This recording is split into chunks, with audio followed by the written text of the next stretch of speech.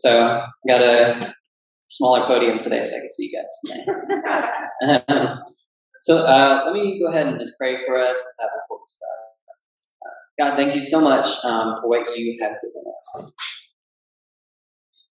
Our Heavenly Father, we just give you praise for all the amazing things that you've done in our lives. And so we just pray today that your will would be done and your kingdom would come, that your will would be done on earth as it is in heaven. And I think of people in this room, the people in this community, people throughout the world who are following you, who have given themselves to you. And so I ask that you would give us today our daily bread. For those who don't even have that, Lord, I pray that you would give us our daily bread. And I pray at the same time that we would that you would forgive us of our debts as we forgive those who are indebted to us. And I pray that you would not lead us into temptation, but that you deliver us from evil. And so in light of those things, in light of the prayer, the words that Jesus himself has given us, we thank you for the words that he's given us. And I thank you for the word that you're giving us today. Pray that we would be faithful to you. I pray that we would store our hope in you. I pray for these things in Jesus' name. Amen. So, question. What do you want to be when you grow up? That's something that you hear all the time when you're growing up. When you're a little kid, what do you want to be when you grow up? Something that stood out to me when I was a kid, I used to think, after the words of the prophet Skilo, I wish I was a little bit taller. I wish I was a baller. I wish I had a girl who looked good. I would call her. I wish I had a rabbit in a hat with a bat and a 6'4" Impala. I mean, some of those things have come true. I am a little bit taller than I was when I was younger, just a little bit. Some of those things have come true. The things that you hope for, the things that you look forward to. Some other things that I would look forward to when I was younger, I would always think of the careers that people had, right? When I was really young, I used to want to be a motorcycle cop because I thought that was really cool. A little bit older, I wanted to be a chef because I thought that was really cool. Other things that you look forward to, other things that I would look forward to when I was growing up. Marriage, having a family, owning a home, all these types of things that you see grown-ups doing, that you look forward to doing. Kind of just the American dream a little bit. These things that I stored my hope in when I was just a little kid. And then I think of the hopes that we have in our culture today, the ultimate end that really communities of people, whole corporate identities of people put their future hope that they look forward to. I think of politically, some people, their ultimate hope is looking forward to the days when we can go back to the way that things were, making America great again. I think of others in our political spectrum who look forward to a new future, better than things were before, where there's greater equality and fairness. I think of also outside of the political realm, but the scientific realm, people who put their hope in human survival, that the human race would survive and move on and continue to exist. And so that's why you have people like Jeff Bezos and Elon Musk flying into space, looking to colonize Mars. And that's the ultimate hope that people look forward to, is the preservation of humanity. And I think also of the individual ends that some of us look forward to. Like I think of my students. My students are constantly, I'm a teacher, my students are constantly talking about how they want to have a lot of money. That's what they ultimately look forward to, is I want to have a lot of money when I grow up. They think of, I want to be a professional basketball player when I grow up. And that's the ultimate end that they're seeking to achieve.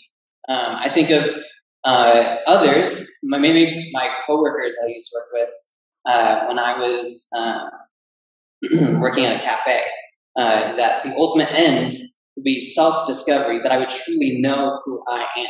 I'm working towards understanding who I am and becoming who I am. These are ends that people look forward to. And these ends usually will always come with the means that we do to achieve those ends, right? So some of us, with the ethics that we live by in order to achieve those ends, we sometimes, some of us will say that the ends justify the means. That I'm going to do whatever it takes to do the most good for the greatest amount of people, right? So, I mean, you might think of the Hebrew midwives in Exodus, who Pharaoh commanded that you must kill all of the newborn boys because their population of the Jewish people in Egypt was getting out of control. And so these Hebrew midwives, they just tell Pharaoh, well, we're not able to get to all these mothers in time because they're just so vigorous in giving birth. And so, is that the truth? I don't know, but they rescued a ton of babies, and that's a good thing. You might think of also Solomon's decision. He goes and he has two women that come to him, and they're arguing about this baby, right? They're saying that they're both saying this baby is mine, and there's as they're arguing over whose baby this is, Solomon's just like, okay, I've had enough with your arguing. Let's just split the baby in half. You guys can take your halves. And then the real mother identifies herself and says, no, you know what, just let the baby stay whole. She can take the baby, it's fine. That's how Solomon discovers who the true mother is, because she cares so much about that child's life, that she would preserve the baby's life. And so again, you see Solomon using maybe unconventional means to get to his end, right? Discovering who the mother is. But then on the opposite side of things, you have some people who say, no, the ends don't justify the means. You might think of two wrongs don't make a right. The actions themselves, the ethics that we actually live by, the way that we present ourselves in life, the things that we do are good or bad based on themselves, not on the end that they're working to achieve. And so with all this, we're talking about ends and means.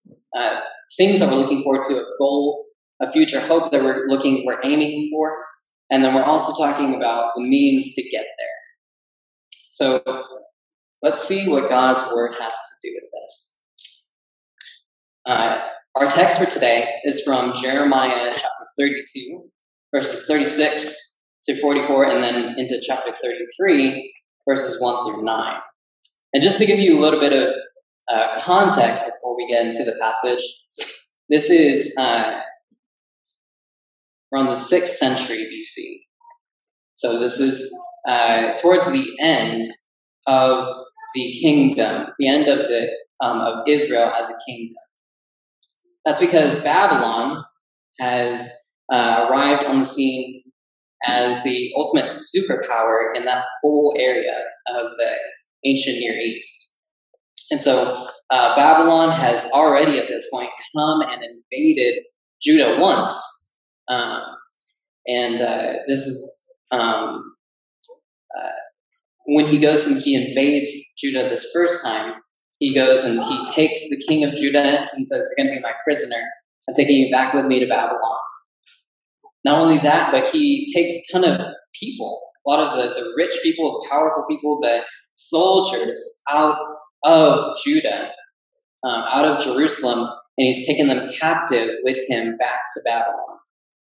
And so all that's remaining is the new king of Judah, the new king of Jerusalem, who is the former king's uncle.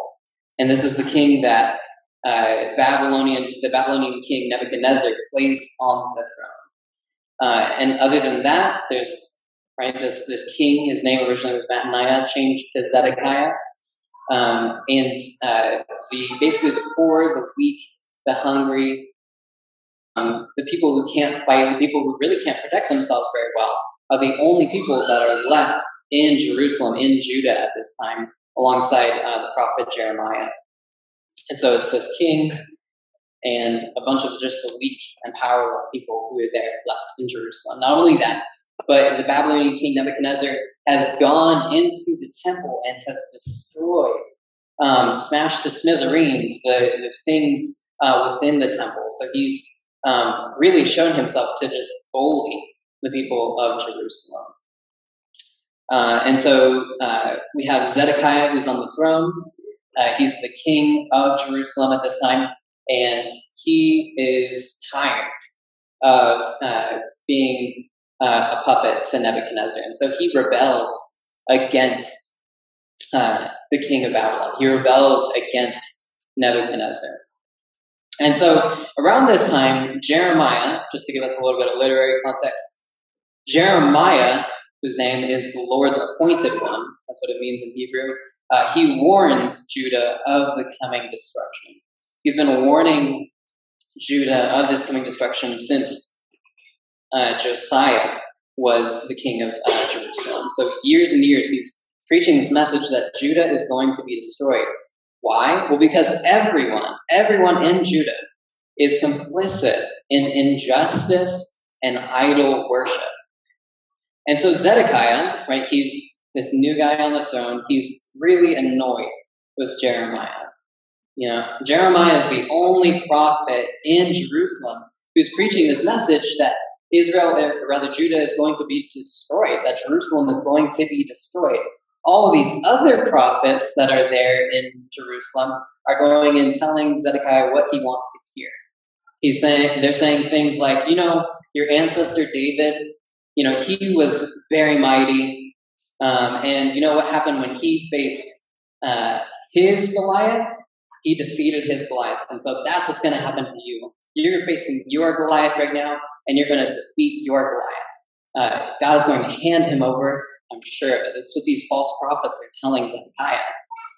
And then they also have an insurance policy on the side. They're like, even if the God of David doesn't come through to you, doesn't come through for you, instead what's going to happen is, you know, maybe Ashura is going to come through for you. Maybe Baal or Molech is going to come through for you, these other gods.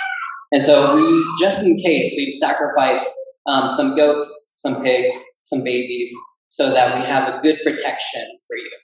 And so they're relying on all these gods, and they're telling Zedekiah that you are going to defeat the king of Babylon, that you're going to protect Jerusalem.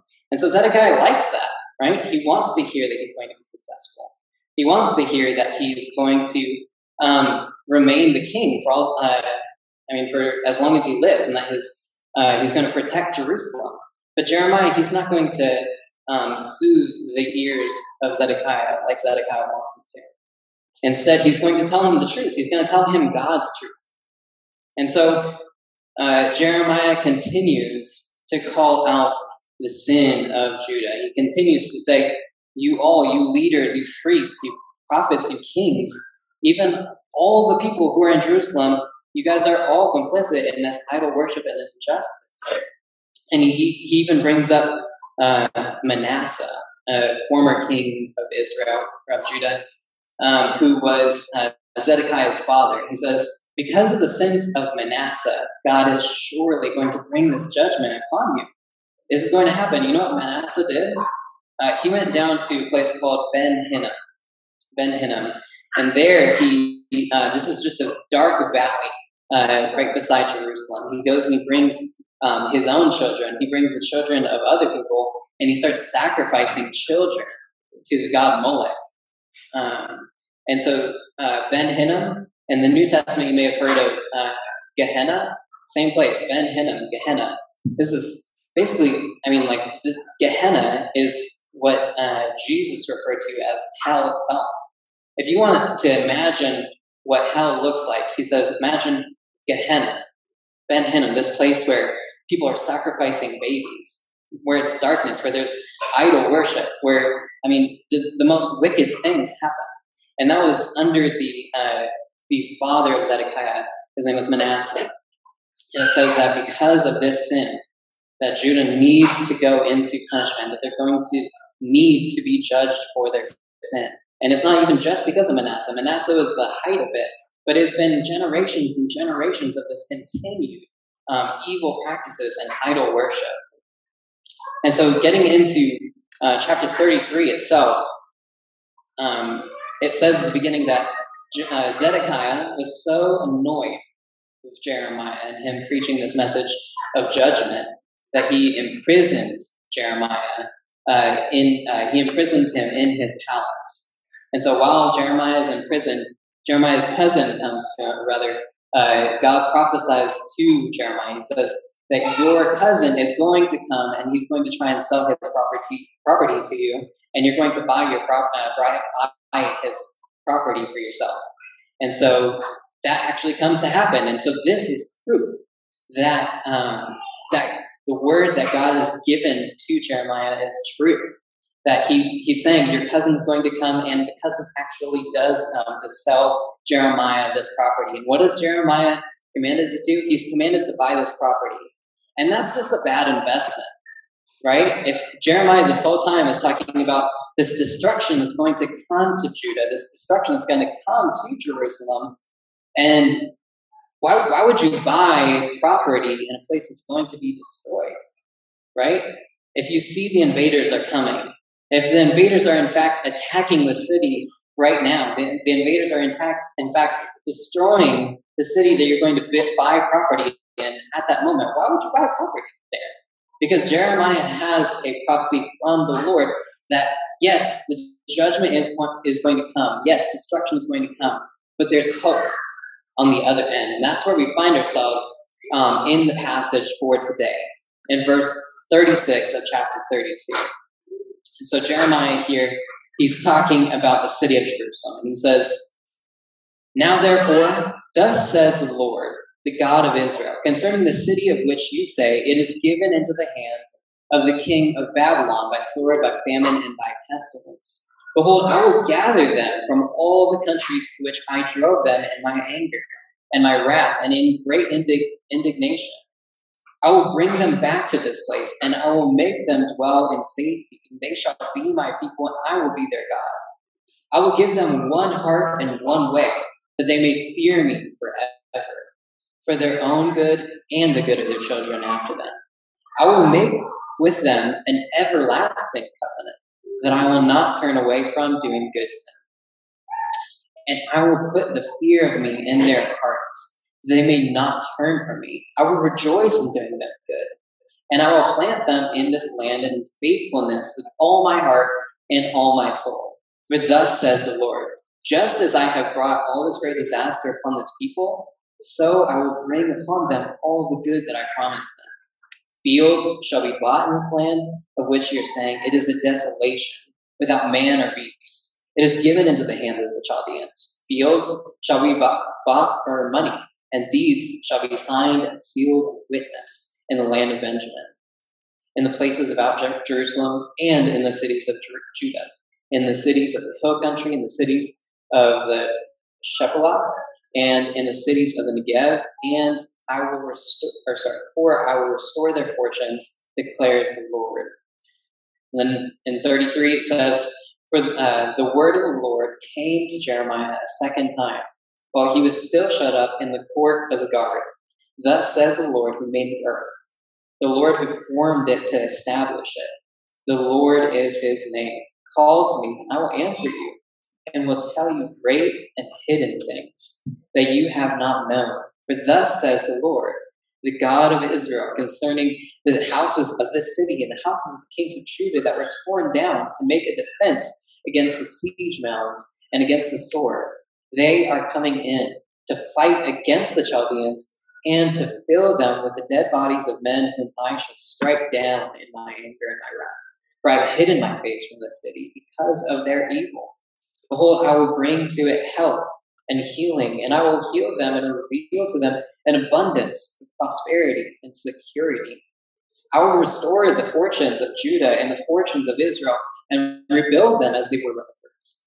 I will cleanse them from all the guilt of their sin against me, and I will forgive all the guilt of their sin and rebellion against me. And the city shall be to me a name of joy, a praise and a glory before all the nations of the earth, who shall hear of the good that I will do for them. They shall fear and tremble because of all the good and all the prosperity I provide for it. That's our text. And so in this text, I see there's three main points here. Firstly, in verses 36 to 41, the Lord relabels. The Lord relabels. Secondly, in verses 42 through 44, the Lord recreates. The Lord recreates. And thirdly, in verses 1 through 9, the Lord reveals. The Lord reveals. So, that first part of this text, verses 36 through 41. So, talking about label, right? If you guys will look to back to that first verse, this is what it says concerning this city of which you say. This is the label that has been placed on Jerusalem. This is what they say about it.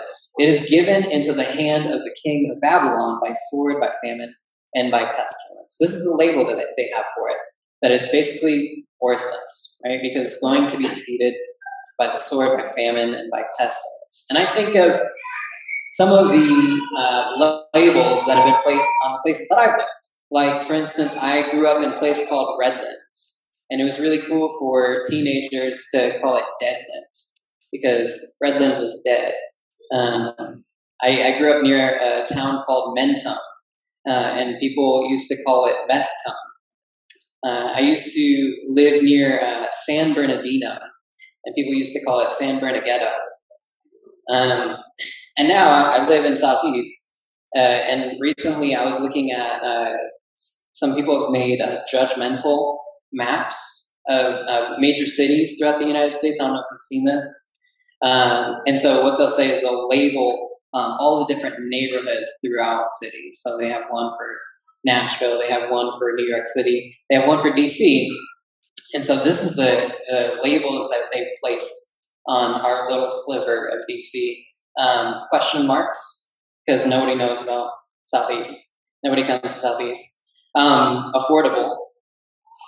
Teach for America. And then guns and AIDS. That's the labels that Anacostia gets. And these are man-made reputations, right? Man-made reputations that ignore God's intentions, right? Is Anacostia only affordable? Is Anacostia only guns and AIDS? Does that take into consideration what God has planned for Anacostia? Does Jerusalem's reputation take into consideration what God has planned for the future of Jerusalem? The truth is that God has a plan for redemption for Jerusalem. God will gather his people from their punishment. They're going into punishment. This is a reality. This is a reality for Jerusalem. But the future for them is that they will be his people and he will be their God. That they will have one heart and one God. And that they will fear him forever. And this will be a generational thing. Not only will they themselves, the captives that came from Babylon, but their children too will be a witness to what has happened, what God has done in restoring them. And it'll be for them as well, that they will fear him forever. And if you look back at that part where it says, fear me forever, he says that they may fear me forever, right? So God is saying that their fear is not going to go away. And we've been talking about fear throughout this series, about what this fear that we're talking about is. Is this just a cowering kind of fear that they're going to be afraid that God is going to strike them down at any moment? No, we're talking about a righteous kind of fear, not a sinful kind of fear. Sinful kind of fear is just fearing that God is going to strike us down. No, this is a righteous kind of fear that's excitement, that's reverent, that's looking in awe at what God has done, remembering, looking back at all of the good things that God has done. And this is even what Jeremiah talks about in the rest of the former part of chapter 32, of this time where they're thinking back about what God has done in restoring them from Egypt, right? If you remember, God had them, the Israelites, in Egypt for about 400 years, and yet he delivered them miraculously. And so he says, remember this, And he then goes on to say, Moses goes on to say that you ought to have a fear of the Lord that is remembering back to what the Lord has done. You ought to have a fear of the Lord that is giving glory and recognizing goodness of the Lord's testing. And so he calls them back to this fear that they're going to have, not just for a moment, but forever. And so not only this, he talks about the everlasting covenant. And this covenant is that the Lord will not turn away. He will not turn away his face from them. The Lord will place that fear that we talked about in their hearts, right? It's not just that it's going to be all on them to be afraid of the Lord or have that fear of the Lord, but really it's going to be about the Lord placing that fear in their hearts himself. And then they will be protected from turning away, right? And it's going to be a celebration that they are going to be planted in this place that the Lord has promised them. And the Lord is going to do this with his whole heart and with his whole soul. And so when we think about the implications of this, the eternal fear that is placed in their hearts, right? This is eternal fear, that fear that's not going to leave them, fear that the Lord has actually put in them. We think about the fact that he has promised that he's going to create a new label for Jerusalem. That it's not just going to be that they are going to be these people that are being destroyed, but that he has a hope for them. And I think, too, of that label that we've placed on Anacostia, or that others have placed on Anacostia, and the hope that God has here as well, right?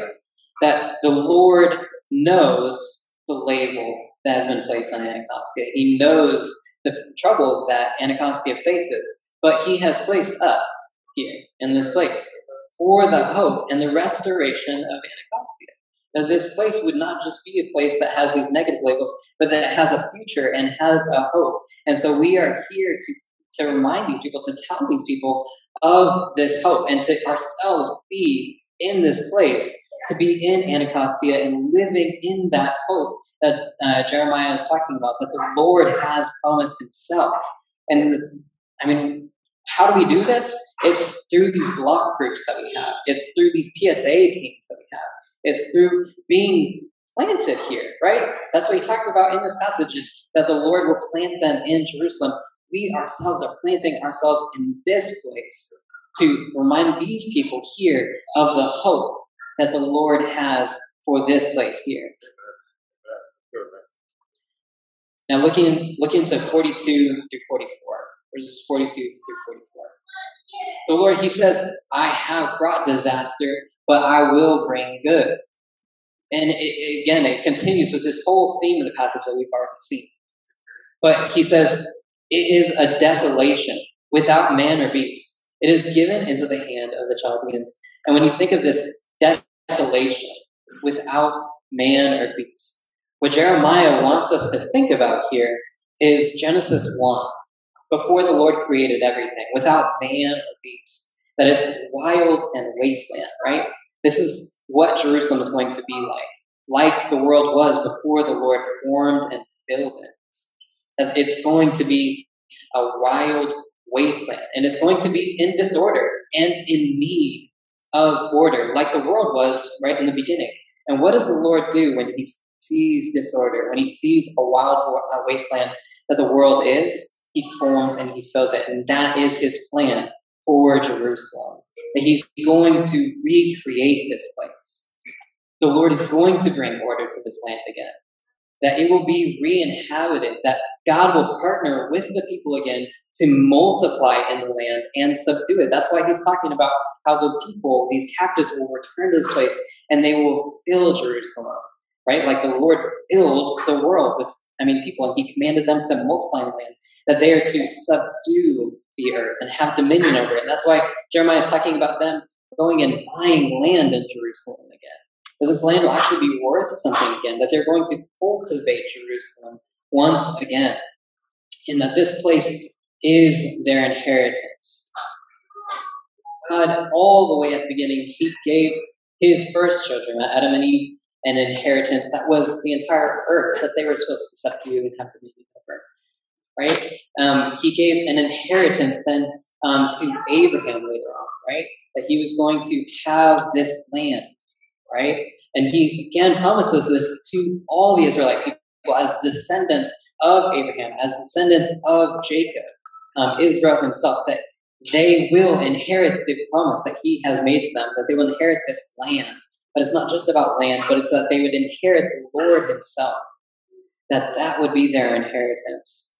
And so the Lord, he desired to reform and refill Israel, that they would remove idol worship and injustice in this land, that it would be new again.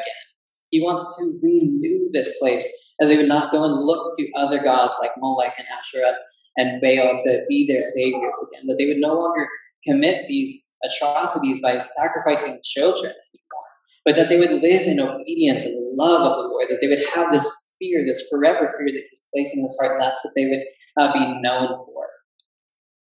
And so we now, in this place, partner with God now to do this in private and in community. We too are called to subdue and have dominion, that we too are called to fill this place that we live in, that we too are supposed to be representatives of the Lord, and not just going and sacrificing to the idols that we might have in our own personal life, or the communal idols that we might have, but that we serve the Lord alone. And that would be the reputation that we would have in our personal lives and in our communal lives, in our corporate lives. So lastly, this last passage, and I got a few quotations here for you guys from some other passages of the scriptures. And so the Lord reveals. This is verses 1 through 9 of chapter 33.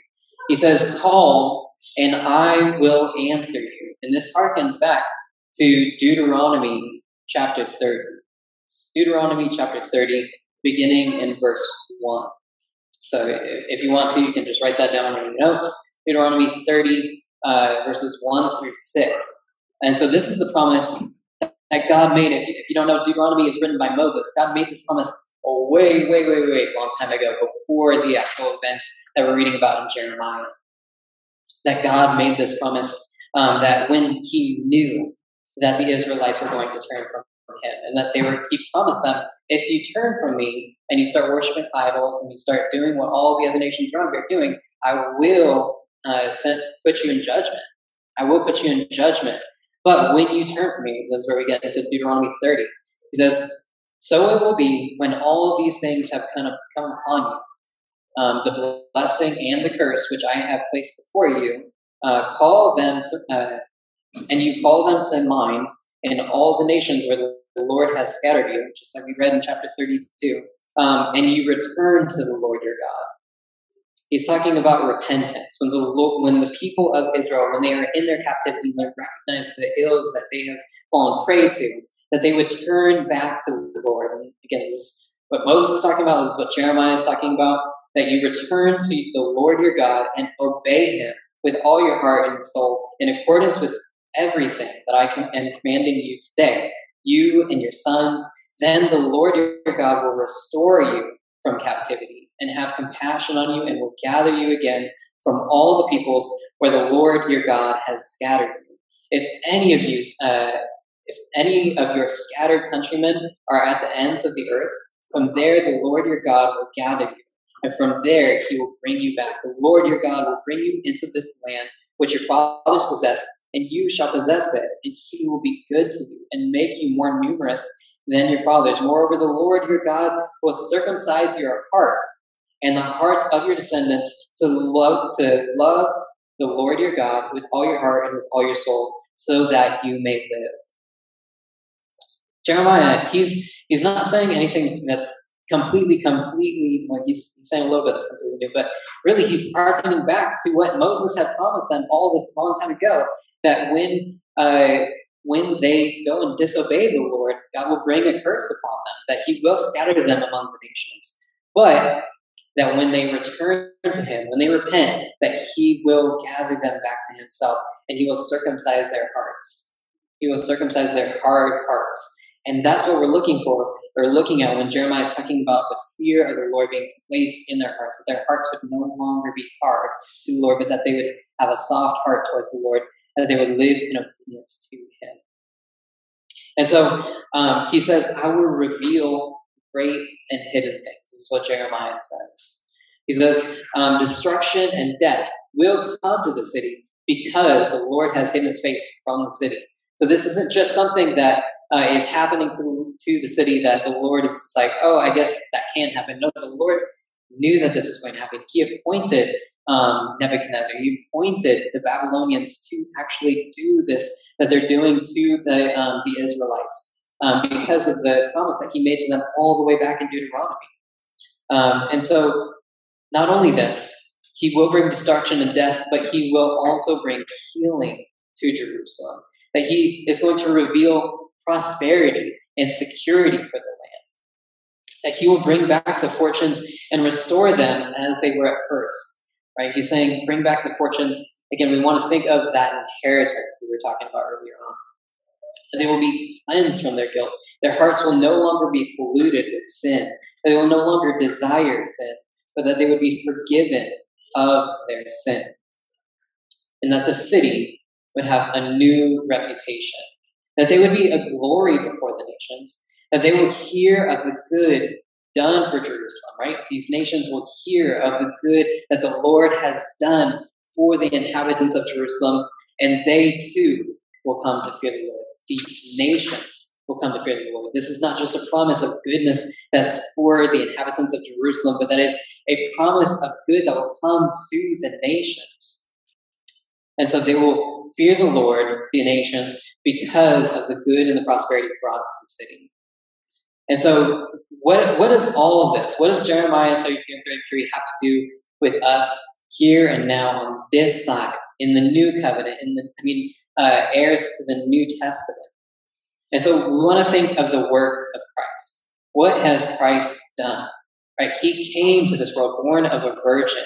That he came to this world and he healed people, that he preached the good news. He preached that the promise that had the Israelites have been waiting for this whole time is coming now, that the kingdom of God is coming now. It's here and now. This is the promise that Jesus was making in his ministry to the people, that he was going to bring the kingdom to earth.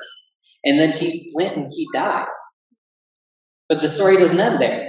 He died as a sacrifice for the sin of those who would believe. And not only that, he rose from the grave. And that, the resurrection of Jesus, is the pinnacle of the faith that we have. It's why we're believers. In 1 Corinthians chapter 15, he goes and Paul is talking about how your faith is worthless if you don't believe in the resurrection. This faith means nothing. Jesus, it isn't powerful. Jesus didn't, he did miracles, but it doesn't mean anything unless he truly rose from the grave. And so if you don't believe that, this faith, you might as well give up now. But because he has risen from the grave, that we have a hope for the resurrection that is coming. And so Christ, he rose from the grave. And in 1 Corinthians also, he says that Christ is the proof and the forerunner of that resurrection. That our natural bodies, they are sown into the earth when we die. But our spiritual bodies will be risen in the resurrection, and that is promised through Jesus' resurrection himself. And so these new bodies, these spiritual bodies that we will have, will inherit the kingdom that Jesus has promised, as surely as Jesus truly rose from the grave. And this is the restoration that Jeremiah had been promising all along. That it wasn't just when the Israelites came out of their judgment in Babylon all those years ago. It wasn't just that. It was, Deuteronomy was also promising this future restoration that wasn't just for Israel. It was for all people.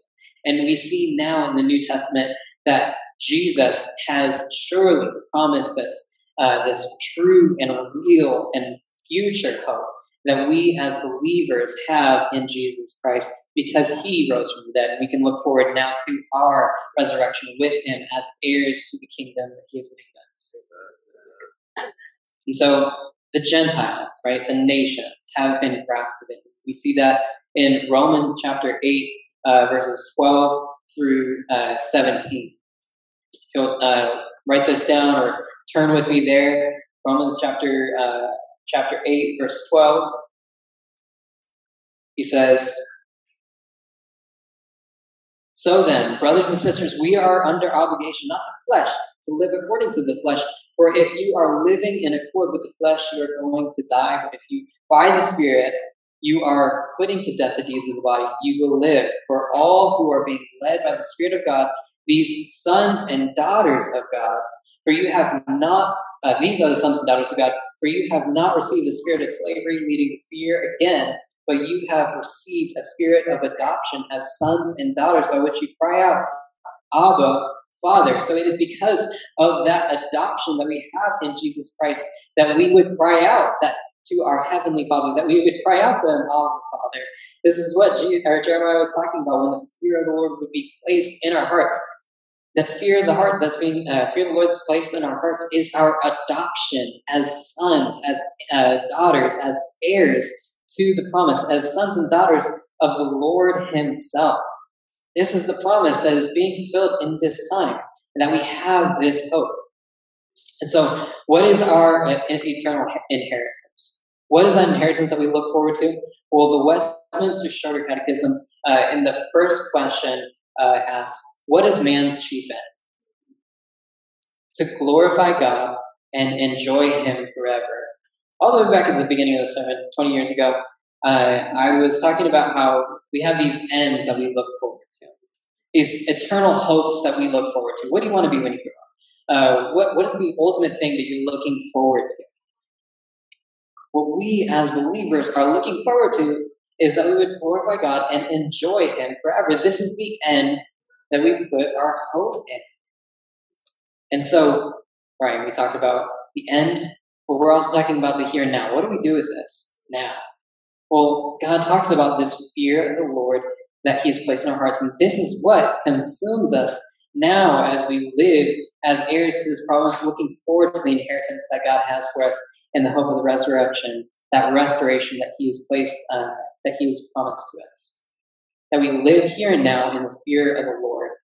And so in Hebrews chapters 8 through 12, he says, in chapter 8, the author of Hebrews talks about how Jesus is the high priest of the new covenant. We've been talking about this new covenant that God is making, this everlasting covenant. And so we have arrived.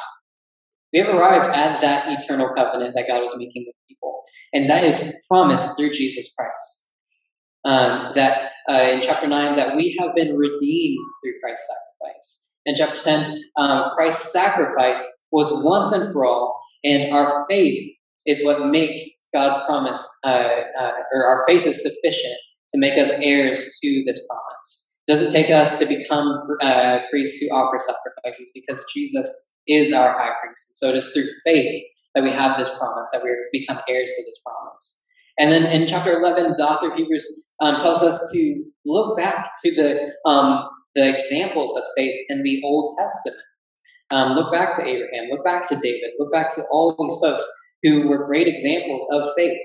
And so in beginning of chapter 12, he then goes and talks about what we actually ought to do with this knowledge, and that we are living in the new covenant, living with the fear of the Lord placed in our hearts. And so this is what he says at the beginning of chapter 12. "Therefore, since we also have such a great cloud of witnesses surrounding us," that's all of those who have been faithful in the Old Testament, "let's rid ourselves of every obstacle and sin which so easily entangles us. And let's run with endurance the race that is set before us, looking only at Jesus, the originator and perfecter of our faith, who for the joy set before Him endured the cross, despising the shame, and has sat down at the right hand of the throne of God. For consider Him who has endured such hostility by sinners against Himself, so that you will not grow weary and lose heart. You have not yet resisted to the point of shedding blood in your striving against sin, and you have forgotten the exhortation which is addressed to you as sons. My son, do not regard lightly the discipline of the Lord, nor faint when you are punished by him. For whom the Lord loves, he disciplines, and he punishes every son whom he accepts. It is for discipline that you endure. God deals with you as with sons. For what son is there whom his father does not discipline? Hebrews 12, 1-7 gives us a framework for how we can live in the fear of the Lord, looking forward to that end, looking forward to that promise that God has placed for us. In Hebrews 12:1, he says, consider the examples of the Old Testament, right? Lay aside every weight. And so we live in hope for this, right? We think about living without sin and living at peace. And so how we can begin to do this is we can be diligent to be found by him without spot or blemish and at peace. This is what 2 Peter 3:14 says. Romans 12:2 says, do not be conformed to this world, but be transformed by the renewal of your mind. In 1 Corinthians 15, verse 58, he says, be steadfast, immovable, always abounding in the work of the Lord, knowing that in the Lord your labor is not in vain. And so it's this first piece, living in fear of the Lord looks like being without sin and at peace with the Lord. So that's how we can begin to live in obedience, looking forward to this hope. Secondly, we ought to consider the Lord. Consider the Lord. And so in Hebrews 12:3, he says, consider him, consider Jesus, who endured from sinners such hostility against himself, so that you may not grow weary or faint-hearted. In Philippians 3:13-14, he says, forgetting what lies behind and straining forward to what lies ahead, I press on toward the goal for the prize of the upward call of God in Christ Jesus. We ought to consider the Lord and what he's done. This is how we can live the fear of the Lord for now. And thirdly, that we ought to live with discipline. Discipline helps us grow. Hebrews 12:5 says, it is for discipline that you have to endure. Romans 12:1, by the mercies of God, to present your bodies as a living sacrifice, holy and acceptable to God, which is your spiritual worship. Ephesians 3:14-19 says, I bow my knees before the Father, from whom every family in heaven and on earth is named, that according to the riches of his glory, he may grant you to be strengthened with power through his Spirit in your inner being, so that Christ may dwell in your hearts through faith, that you, being rooted and grounded in love, may have strength to comprehend with all the saints what is the breadth and length, height and depth, and to know the love of Christ that surpasses knowledge, that you may be filled with all the fullness of God. So he's saying we have to live with discipline. How do we live with discipline? Is by trusting the Holy Spirit. And so again, we ought to remember that this fear of the Lord is, in a sense, is something that we ought to strive for, but we cannot achieve on our own. It is not a work that we ourselves do, but it is a work that the Lord himself does in our heart. And so how do we begin to go and live into this work that God has done for us? We ought to rely on him to perform this work in our hearts. And so we talk about what you personally can do with this, that you can strive to be without sin, that you can reflect on what the Lord has done, and you can also live in discipline. But what can we do as Anacostia River Church to live into this fear of the Lord? How can we do this? We can uphold one another in this work. Not only ought we to remind ourselves, but we ought to remind one another of what Christ has done for us. We ought not to just discipline ourselves towards holiness, but we ought to help each other in living in discipline to what the Lord has called us to. Living above sin, living without sin, living in holiness. In Galatians 6, now we'll get there, but Galatians 6, the Lord commands us through Paul. He says, bear each other's burdens. This is a command from the Lord, that we would not be individual islands, that we would not just be Christians on our own, that we would not just be people who are isolated from one another, but that we would be people who are collectively working together, that we would be the body of Christ. This is why we are called to be members of the church, right? This is why we actually make this engagement to become members of this church, so that we can be joined to the body of Christ, so that we can live in this fellowship which Christ has called us to, that we can live looking forward to the promise, because you can't look forward to the promise by yourself, because you're going to give up. We need to rely on one another. We need to bear one another's burdens. And no one of us is going to be the strongest. We need each other. We need to rely on one another to live into the fear of the Lord, to live with discipline, to live in holiness, looking forward to the hope that's set before us. So with those things in mind, I'm going to go ahead and pray for us, and then the singing team will come. Thank you so much for the promise that you have made to us with your blood. Thank you for the resurrection that you have promised us, that you have guaranteed this everlasting covenant that Jeremiah talked about through your sacrifice. God, thank you for what you have promised for us, and I pray that we would live into this promise, that we would not just be casual Christians, that we would not just be individual Christians, but that we would be the community of Christ, that we would be representatives together, that we would be evangelistic and disciples together. I pray that we would not shy away from talking about spiritual things with one another, but that we would encourage each other, that we would bear each other's burdens, that we would, again, just live into that hope that you have promised us. Pray for this in Jesus' name. Amen.